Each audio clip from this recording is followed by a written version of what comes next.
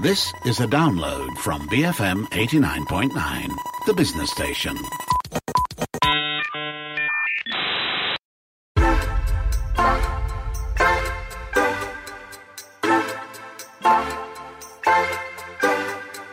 Have you ever stopped to wonder what exactly success means to you? Is it money, fame, power, all of the above, or none at all? I'm Dashran Johan, and this is Redefining Success, a show where we speak to passionate people from various fields about their lives, what makes them tick, and what the word success means to them. Joining me on the show today is Gajen Nat. He's a stand-up comedian. He's also an MC, a content creator. Welcome to the show, Gajen. How are you doing? Hey, Dashran. I'm good, man. Very excited to be here. Let's start with the big picture question first. How do you define success?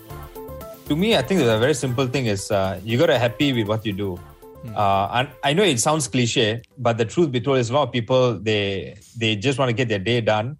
And to me, it doesn't look like success. You got to enjoy what you do. And also a lot of people feel that work and passion are, exclusive. They are both not related. They actually can be the same thing. So to me, you got to enjoy what you do. At the same time, you got to add value to society. That's in my in my books. So I enjoy what I do, and my value to society is to create happiness. That's as simple as that. My definition of success. Yeah. Okay. So let's talk about this thing that makes you happy, which is stand-up comedy.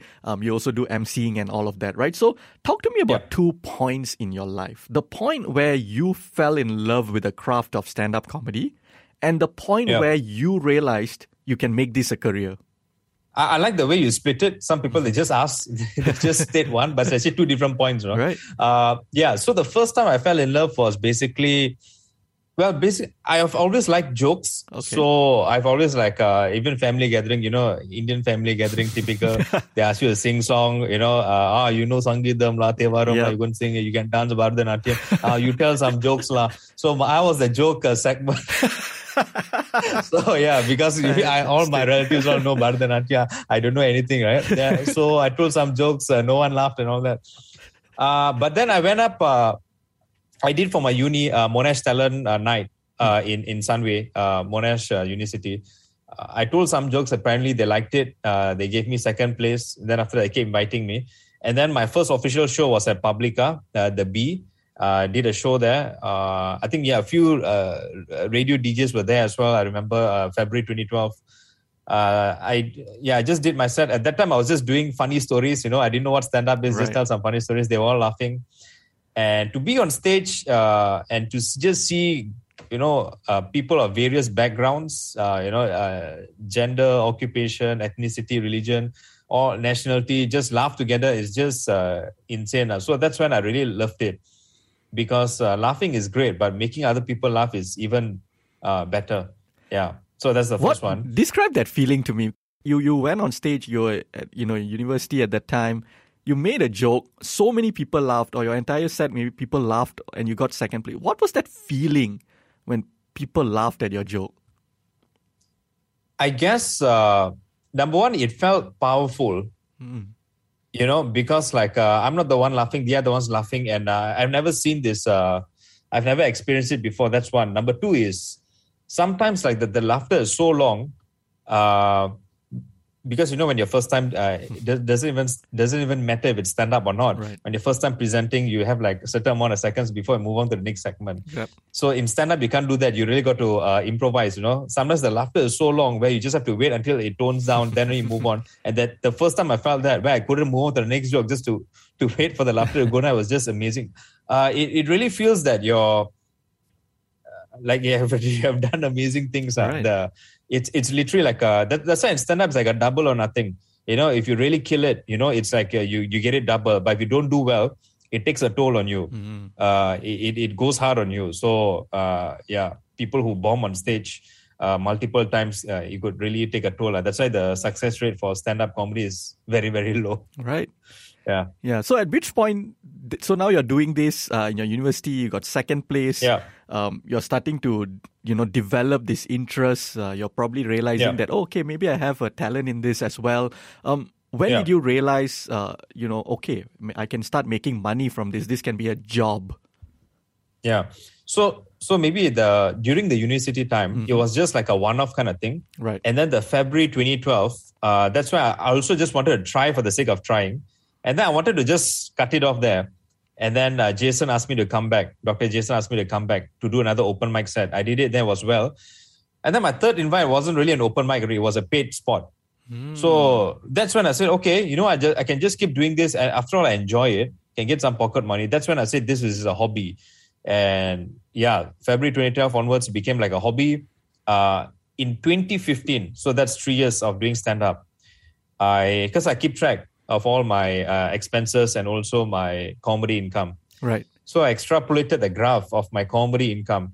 Gradient was steep, where it could actually intersect my expenses at one point in time. That's a very engineering thing to do. And also a very consulting thing to do. No, but also a key point, I know going off topic, but a lot of Malaysians' financial literacy damn low. Right. So since for those of you who are listening, one of the reasons why people fail in entertainment, even in corporate world, financial literacy is low. So let alone entertainment line. So I actually did the intersection thing. And I said that actually makes sense because this is all data, right? Data doesn't lie. So I was like, okay, so this isn't just a hobby. It could become a full-time career in the next 7-8 years. So I actually wrote down on a piece of paper. Was it 2020 or 2021? I'll be a full-time stand-up comedian, and I made the jump in 2018, end of 2018. Yeah. So 2015 is I realized it could become a career. Then 2018, I made the jump. Right. Let's go back in time a little bit before we circle back to that. How were you during your schooling days? Did you get good grades? And what were your interests and ambitions back then? Okay. Grades, yes. I wasn't really the first class. So my school had about 220 people. Out of the 220 people, my position will be about like 30-something to 50-something. Yeah. So it's either I'm last in the first class or I'm first in the last class. That kind of segment, yeah. I'm more of an all-rounder. I wouldn't call myself like a smart flirt. I wasn't really a laugh out. I wasn't really a loud person. I was actually an introvert back then. So you're not a class clown kind of person? No. Okay. I was an introvert back then. Right. Now I'm not an extrovert. I would say I'm an ambivert. But the thing is, a lot of people have this misconception that stand-up comedians need to be loud and all that. It's actually, no, stand-up comedians always observe. So when you observe, it's usually quiet. When we tell a joke, you can understand the joke because we are talking about the same thing, but comedians are looking at it from a different angle. Right. It's like re-evaluating the norms. So that's usually like a way of observation. So, back in uni, I was very quiet, but I did observe a lot. And also, fun fact, I was very active in Scouts. And in Scouts, we have got a campfire night. And in campfire night, it's supposed to do a dance and a sketch. I was one of the very few petrol leaders that won 3 best campfire. And to win 3 best campfire, you need to have a good dance and your sketch need to be funny. So I guess it sort of started, the jokes were really bad. Now when I have a recording on my cassette. When I listen back, I feel like puking. But I mean, different time, different crowd. So maybe, So I guess there were hints from back then, from school time. But I was very quiet and introvert. Yeah. What did you feel like doing at that time? I mean, when people ask you what you're going to do when you grow up, at that time, maybe you're 15 years old. What were you? Automotive engineer. Okay, so is that one of your passions as well? Yes, because I'm a car enthusiast. Okay. And since 6 years old, I've been a car enthusiast. I actually played the first Need for Speed on, was it Windows 95? Until then, since that I became a car fan. And then back then, I also watched a lot of Discovery Channel. They had this documentary called Mega Factories where they go and film all the big factories, and I used to look like a Porsche, Ferrari. Oh, they're like so clean. Inside there's a jungle inside the factory to keep the humidity level low. I was like, wow, the factory is cleaner than some of our offices here in Malaysia. And I was like, oh, I'm like stunned. And then I studied engineering, and then we have some local companies do some presentation and all that. I was like, oh my God, the factory is atrocious. While you were building your sort of portfolio, your name for yourself, to reach this point where you know that you look at that intersection where you're like, okay, now I'm making money. You know, you brought up the whole financial literacy thing. Now I can start transitioning there. What were you doing until that point? So when I first started, so February 2012, right? Just I mentioned, first official stand-up comedy show at Publica. That time I was a final year mechanical engineering student. Right. So yeah, that was a final year. Then after 1 year, I graduated and I worked as an IT consultant in Accenture. So I actually never worked as an engineer. So when people say, "Oh, Gajan, you're an engineer," I say, "No," because usually I value work more than the degree, right? Because you put me in a factory, I don't know what to do, honestly. I mean, you can't stay in a lecture theater learning slides and then, all right, I know what to do in a factory. No. So I've only worked as an IT consultant my whole life. All right. I've never worked, and I worked in Accenture for 5.5 years. That's what I was doing. Basically, this IT programs called SAP, Oracle, but mainly SAP, more towards the management side. Program project management side. So that was my 9 to 5 job for 5.5 years, and then end of 2018 I left my job. Right. So for that 5.5 years, right? When I asked you about your definition of success, for you, you said it's important that your work is enjoyable, you have fun doing it, and you're adding value to society. Did you feel that you were doing that at that point? Okay, if I were to look at my entire work experience, 5.5 years, yes. I know it's very rare for someone to say that they like their work. But my first 1 year, I really struggled. I, in fact, nearly left the company. I even went for other interviews during working hours. Right. That's how bad it was. Yeah. I was in a very tough project where the hours were so bad. But over the years, I think the company, Accenture, they improved their way of working and all that. HR came into play, started to become better. And the main reason why I kind of liked it was because of people. So I always advise that fresh graduates, right? They always look for a job role and all that. I said, I used to think the same as you, but I would like to advise you that pick a good environment. And then second comes job role. Because when your environment is so good, you will eventually like the job. That's how good it is. If you pick a job role with very toxic environment, you'll rather do other things. So I'll give an example like cleaning the drain. Right. Yeah, if you were to clean the drain with your best friends, it's going to be a fun activity, even though it's drain, right. Because it's the environment. So overall, I would say I enjoyed my work. Yes, it was very hectic. The expectations are very high, especially in the consulting industry. And they used to have a term, you either go up or out. So it's a very harsh thing to say. Wow. Yeah, they used to say that. But I did enjoy it, and also like intellectuals. So a lot of them are very smart thinkers. I saw myself growing mentally and all that. So overall, I liked it. Yeah, but my first 1 year I had struggles. After that, I did have ups and downs, but overall, I kind of enjoyed it. So I always tell people that consulting is actually my passion. It's just that it's not as big, it's nowhere as big as my stand-up passion. So because a lot of the stories that you always hear, they leave a job that they hated. Yes. I never really hated my job holistically. Of course, if you take a certain instantaneous moments, of course, everyone will hate certain things, right? But absolutely. Holistically, I would say no. I think I was I'm quite happy in my company, but I left it because of like a mental threshold and also time where I just needed more time to work things out. Yeah. So you've been doing this full-time now, stand-up comedy or, and emceeing and all of that full-time. Yeah. That has been your bread and butter for the past 2 years, right? 4 years, since 2018. Were there points in the past 4 years where you felt that, this part isn't going to work out and that you might need to switch to a corporate job again or a 9 to 5 again? For one reason or another. Did that thought ever cross your mind in the past 4 years? Not really, because I did the risk management when I made the jump, and the probability of me switching back to a 9 to 5 is just very low, and there are many reasons for that. Number one is when I left my job, I already had 6.5 years of stand-up comedy experience. Some of the stories that we hear, they leave a job, they start from ground zero, then become successful. And then people use that as a blueprint. I say that's very dangerous because then when you make the jump, you start from ground zero, your probability, it's all about stats. So when I left my job, I'm starting from quite a high level, 6.5 years of experience. That's one. Number two is also, I'm not a financial expert, all right? But my financial literacy, I think, is way above average.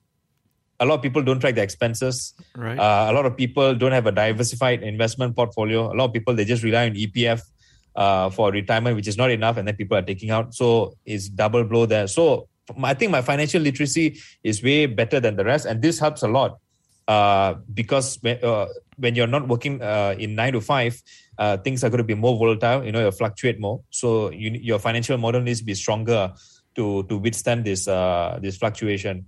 So to be honest, there was never a point where I would say I'll go back to 9 to 5, but there were downtimes. But there was never once I said I'll go back to 9 to 5.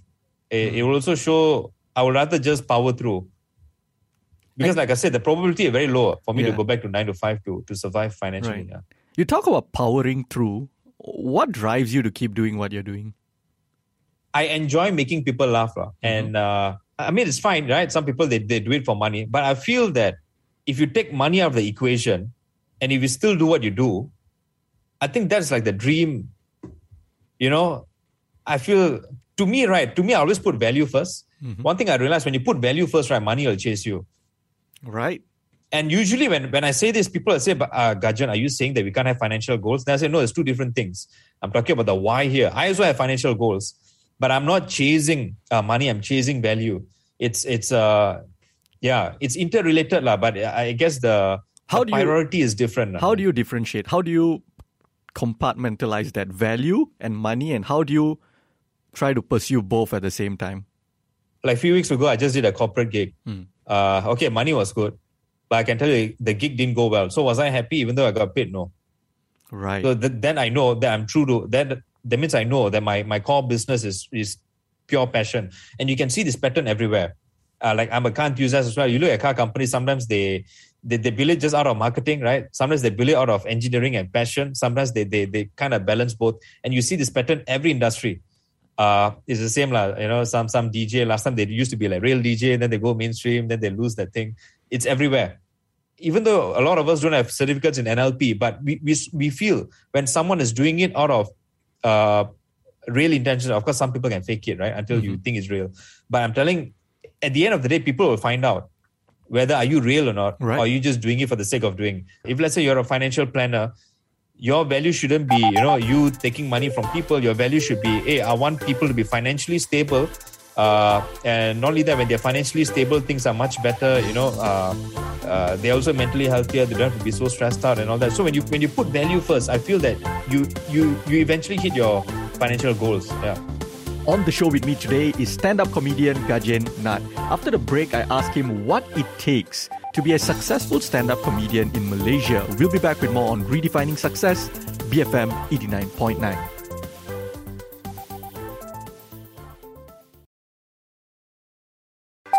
Welcome back to Redefining Success. I'm Dashran Johan, and on the show with me today is Gajen Nath. He's a stand-up comedian.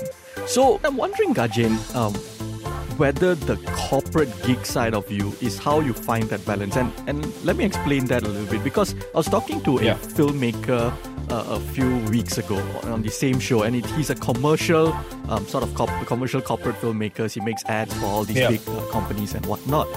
But his purest passion is to make a narrative-based feature film to be released in cinema and whatnot. And what he's saying is, how he sort of compartmentalizes it is, he knows that market isn't huge in Malaysia.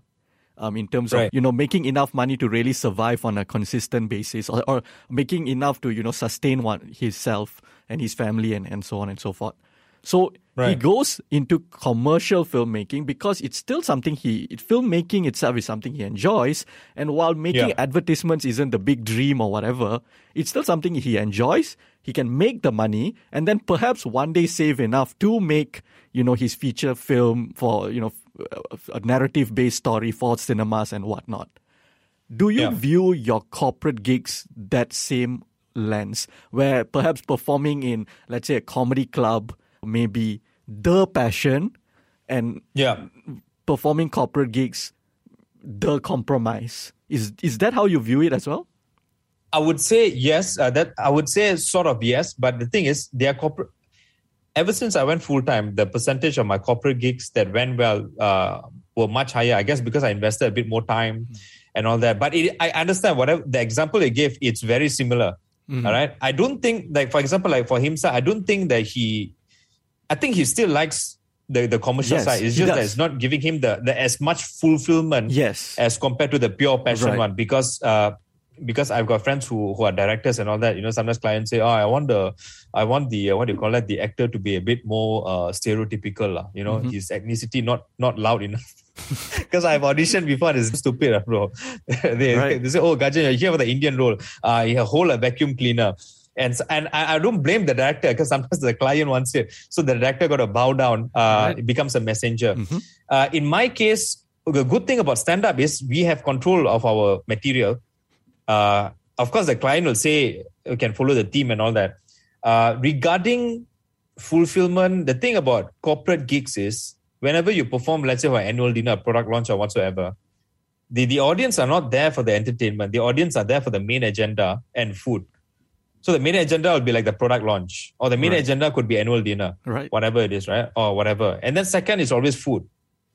Then only third comes in the entertainment. So you're quite down the list. Yeah. But again, I still don't want to wire my brain to me saying I hate corporate gigs. I want to challenge myself. For example, like wedding gigs are the same. So sometimes it goes well, sometimes it doesn't. Like few months ago, I did a wedding gig. It was, I would even say, even way better than some comedy club gig. Right. So sometimes it can turn out the other way around. Yeah. I did one for Intel just a few weeks ago, virtual. I saw one guy nearly fell off his chair, literally went off, and then the virtual background just took over.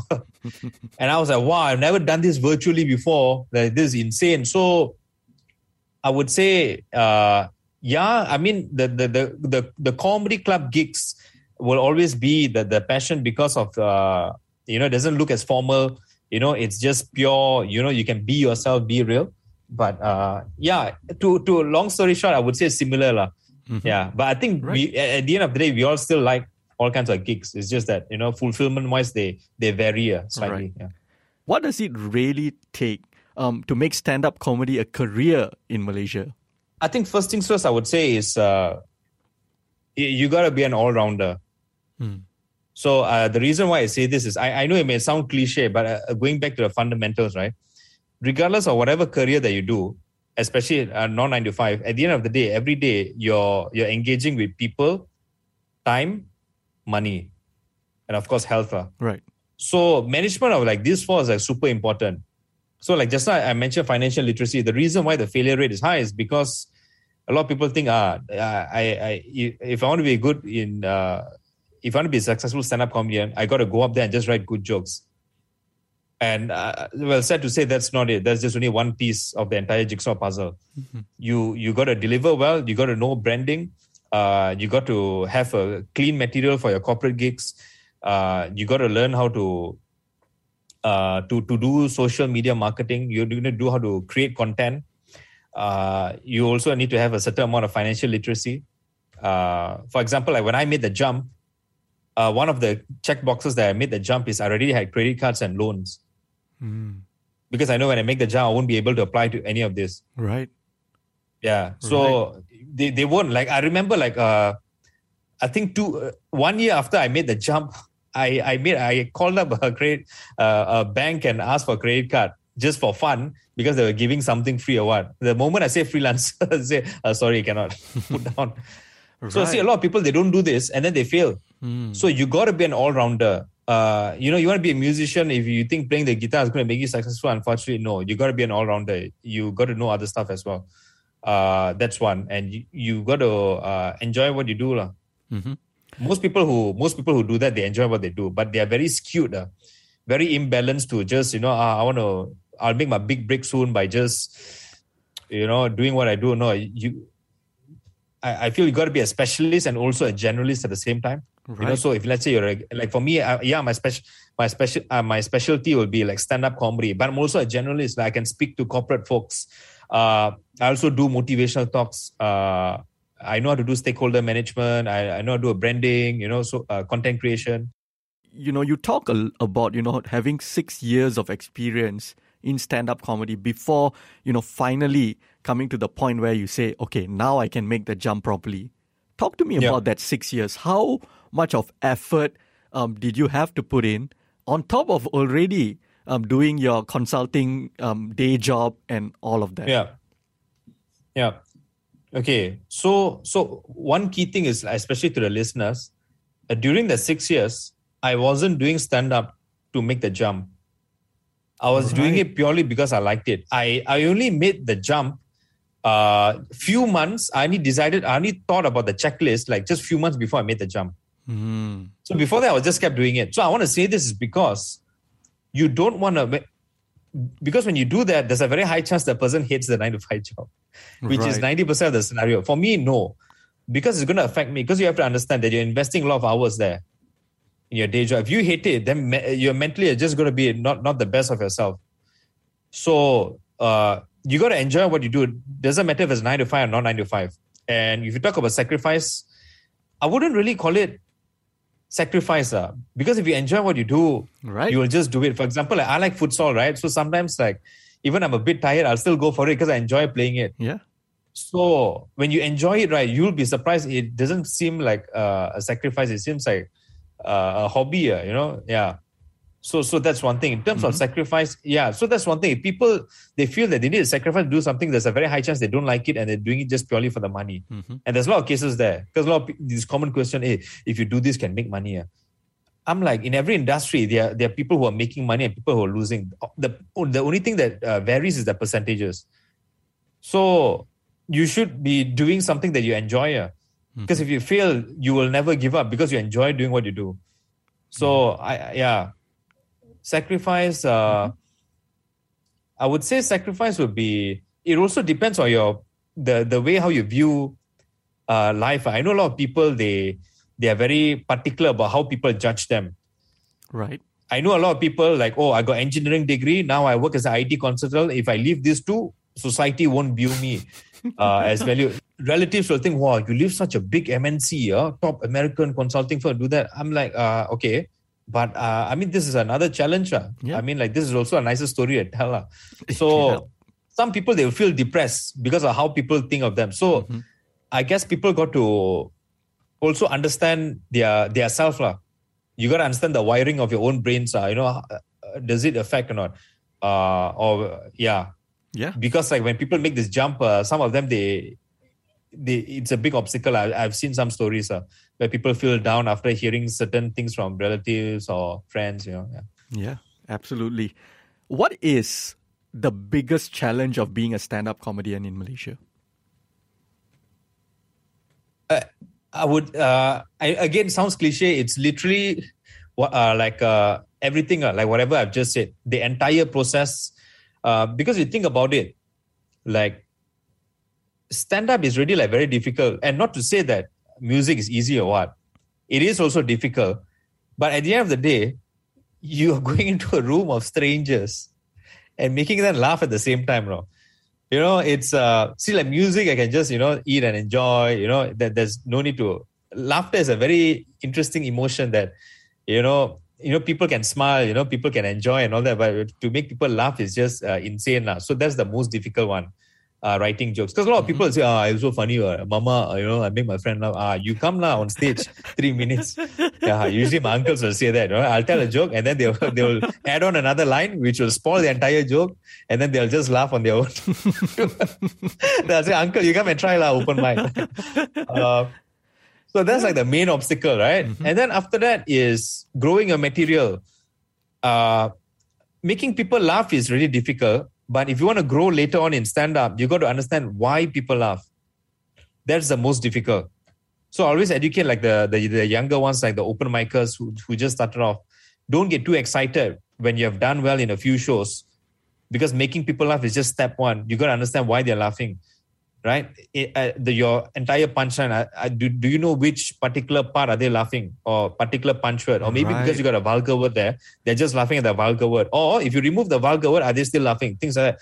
So the why is always very difficult. Among all the questions, why is always the most important. So that's like the second obstacle. And then the other obstacles would be whatever I've just mentioned, being an all-rounder, your financial literacy, knowing your marketing and branding, content creation, being a more professional stand-up comedian, knowing how to have a clean set. Right. Yeah. All of it.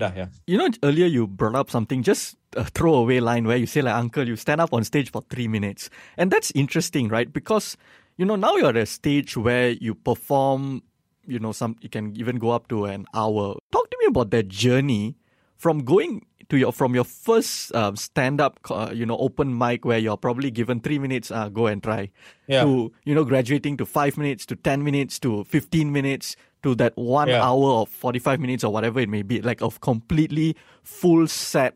Talk to me about that journey.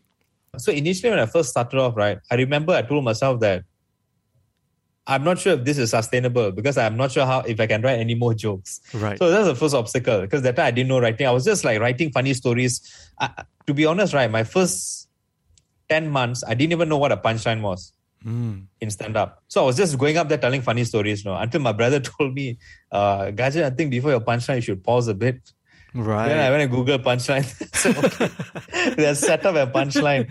And interestingly, I was doing well, in the open mic scene when I first started off. I didn't even know. But the idea is to always build it. If I were to put it in a very structural manner, basically we write a joke.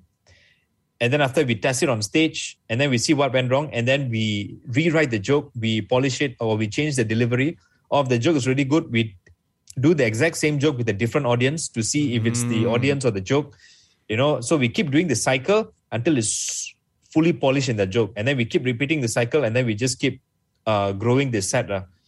I did my first 1 hour show. It is not a special, it is a trial show. Right. So this term trial means work in progress jokes.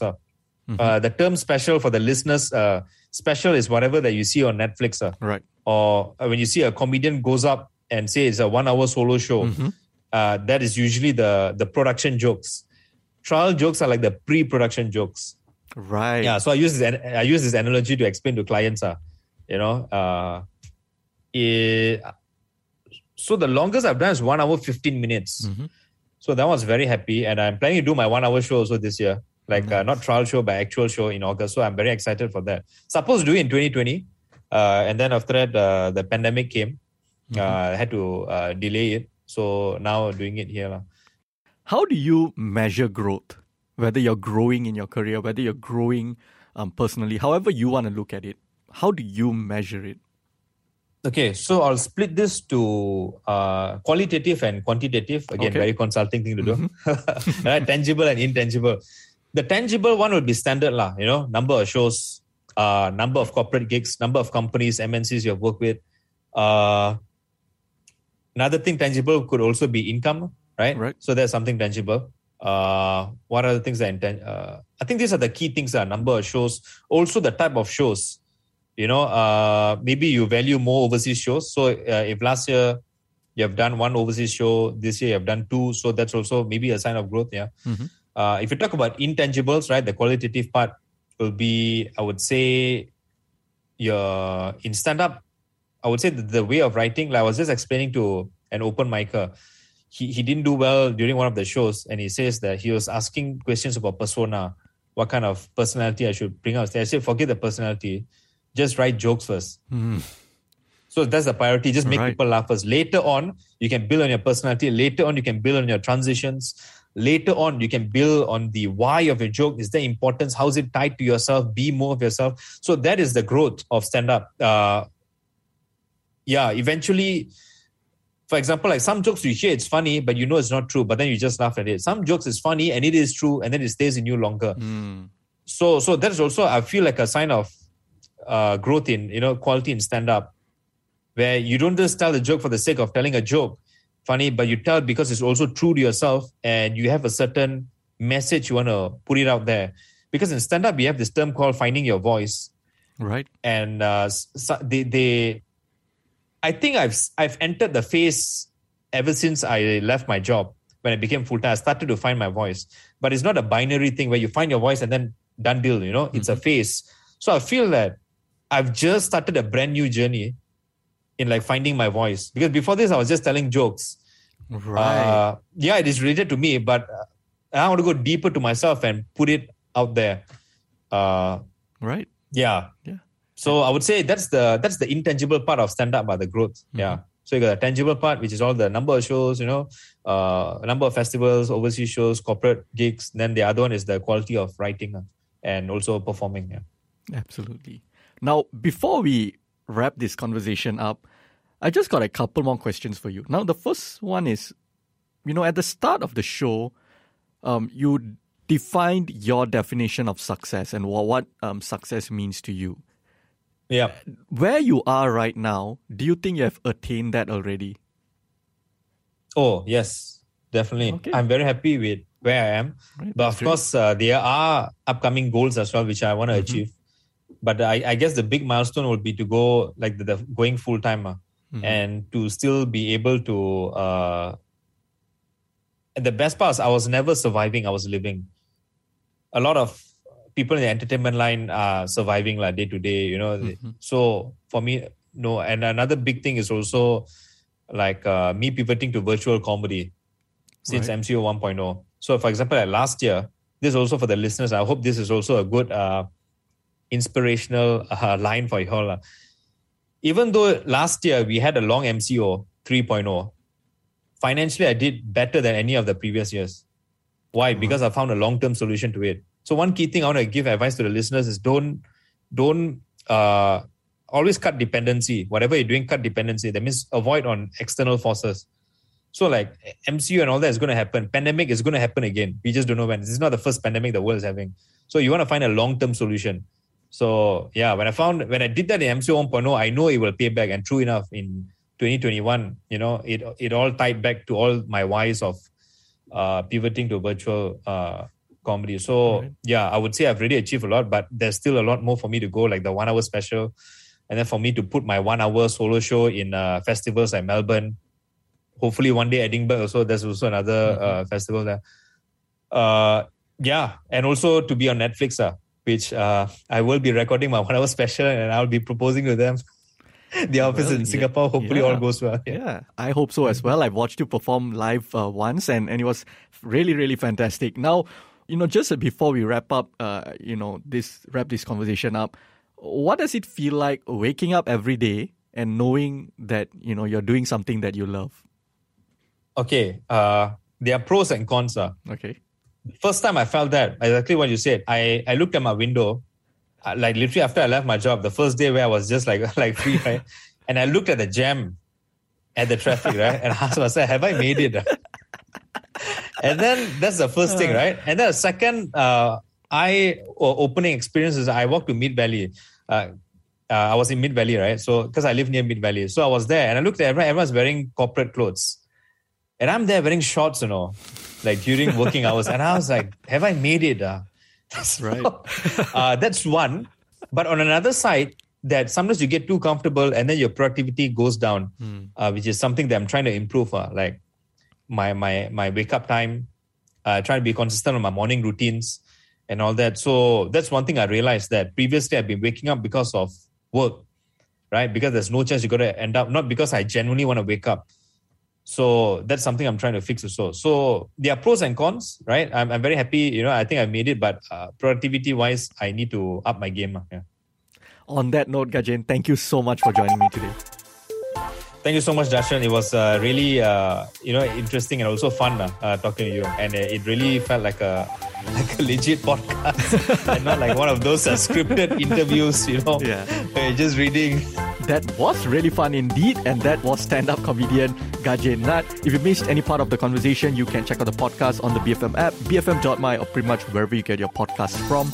I'm Darshan Johan, and this has been Redefining Success, BFM 89.9.